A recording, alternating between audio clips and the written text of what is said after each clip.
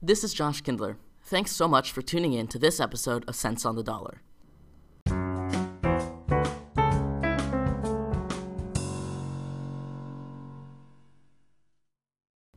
For years, Apple had been building up features on every iteration of iPhone in an effort to convince customers to give it a shot.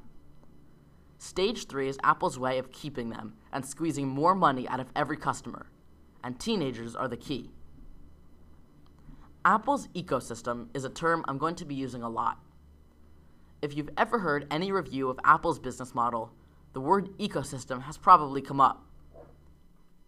If you haven't, the famed ecosystem is Apple's way of ensuring that customers never leave Apple, or if they do, that it will be as hard as possible, and it is the key to Stage 3. In fact, it is so critical to making sure customers are loyal that its analysis makes up almost the entirety of my discussion of Stage 3.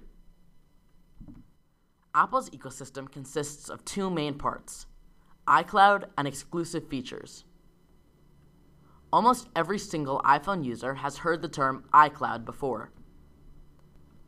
Technically, iCloud is the place where information is stored about a particular iPhone. This includes text history, progress in mobile games and apps, what apps are downloaded on any given phone, and login information for different apps. Immediately after buying an iPhone, the first thing one is prompted to do is enter their Apple ID, which just means signing in with their email address and signing into iCloud. There's one really simple reason as to why this keeps customers buying Apple. It's an incredible hassle to switch over.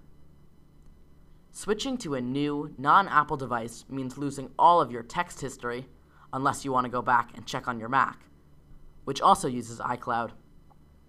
Losing all progress on mobile games and select apps, needing to re-download every single app on your phone, and then consequently sign into all of these apps.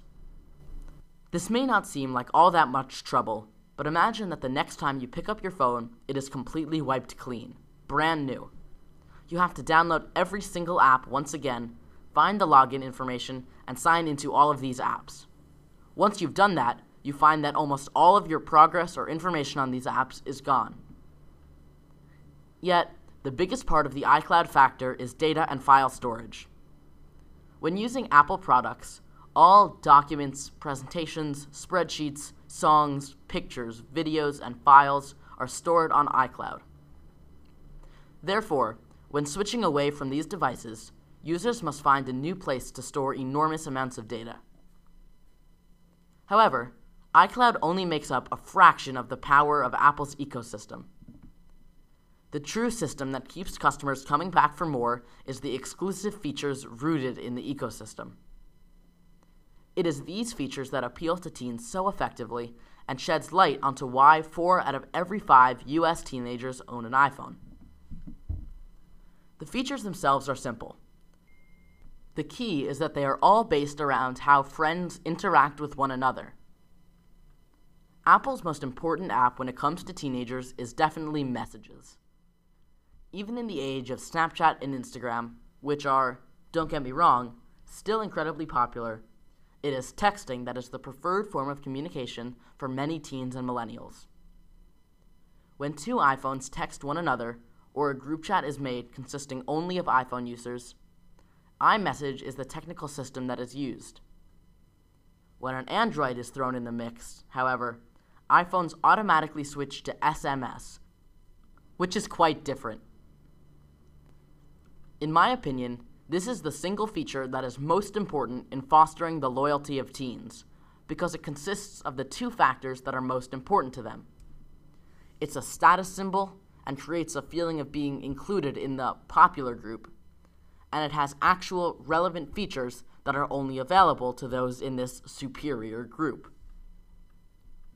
When an iPhone user texts another iPhone user, or an iPhone-only group chat, the text bubbles appear in blue. However, when one is texting an Android user, whether it be directly or as part of a group chat, the bubbles appear green.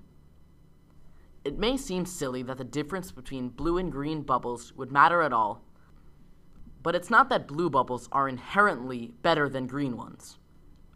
It is simply that it's made very, very clear to users who owns the more expensive, trendy product.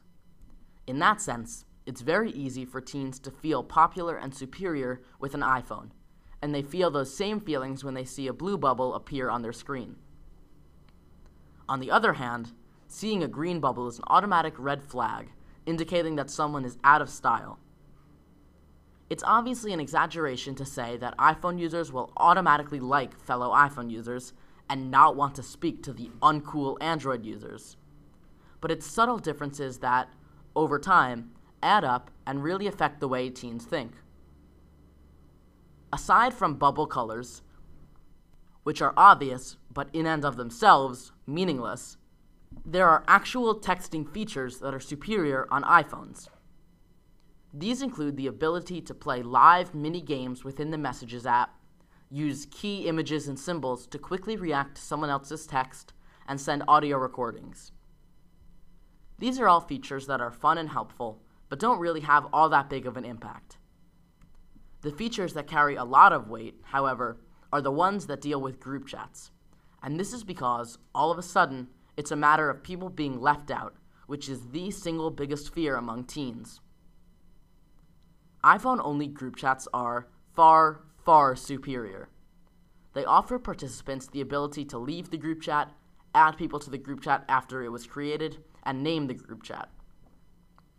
A friend of mine once told me that she was in a group chat with a few other girls, and they decided they didn't want to add an Android user solely because of the fact that they wouldn't be able to name the group chat.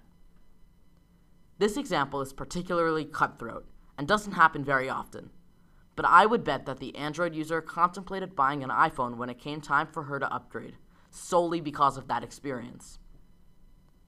There are similar features on other apps as well. On Snapchat, different fonts make it clear whether a user has Android or iPhone, just like the colored bubbles. And Twitter displays links for iPhone or Android next to tweets based on the original person's device. These links are viewable to everyone.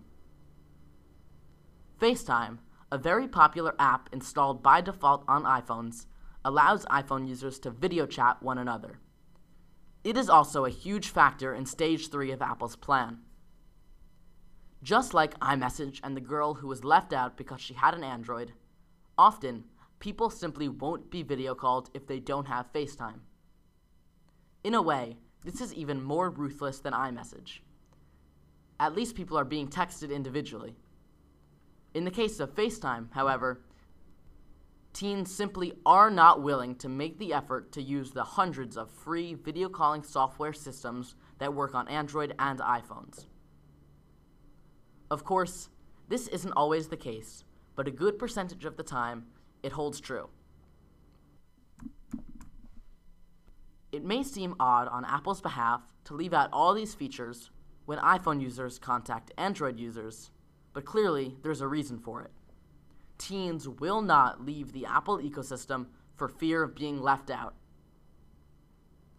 By now, there are almost certainly no customers looking to buy smartphones for the first time, except young kids getting their first smartphones, but this number is balanced out by people getting old and not replacing their smartphones.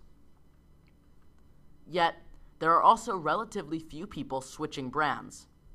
Stage 2 of Apple's plan is over, meaning fewer people are switching to Apple, and, as I just highlighted, very few are switching away from it either. This means that in order to keep profits rising, Apple needs to make more money out of each customer. The obvious way to do this is to raise prices. Because Apple can be sure that its customer base won't leave for other brands, it has a monopolistic-like freedom with regards to pricing and development. Apple essentially has free rein to price their devices however they want, because, unless prices rise to truly outlandish levels, customers will keep buying. This strategy is clear with the release of the latest iPhone, the iPhone XS, which, quite frankly, is hardly different from the previous year's iPhone X. The device started at $1,000, with large increases in price if one wants to increase the storage.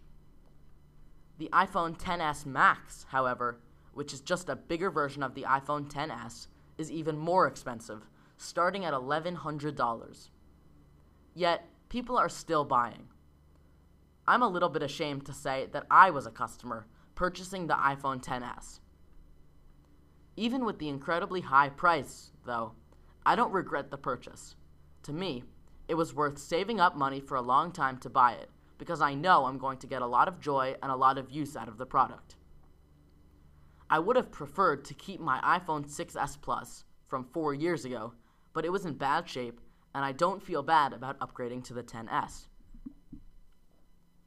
Apple has also begun to put a focus on accessories and other products, such as the Apple Watch and AirPods, which are wireless Bluetooth earbuds. Both of those products are relatively new, but have, in fact, had a lot of success. It will be interesting to see whether or not Apple uses the same 3-step plan to promote those products as well. Either way, we can be sure that Apple will use new features, incredible marketing, and huge appeals to teenagers to ensure that their company will continue to be enormously successful for many years to come. That's all for today's episode. I hope you all enjoyed the show. If you are a Cents on the Dollar fan, be sure to subscribe to the show and check back for new episodes, because depending on your device, you may not get notifications. If you could rate me 5 stars on iTunes or Apple Podcasts, I would really appreciate it, and thank you so much for listening.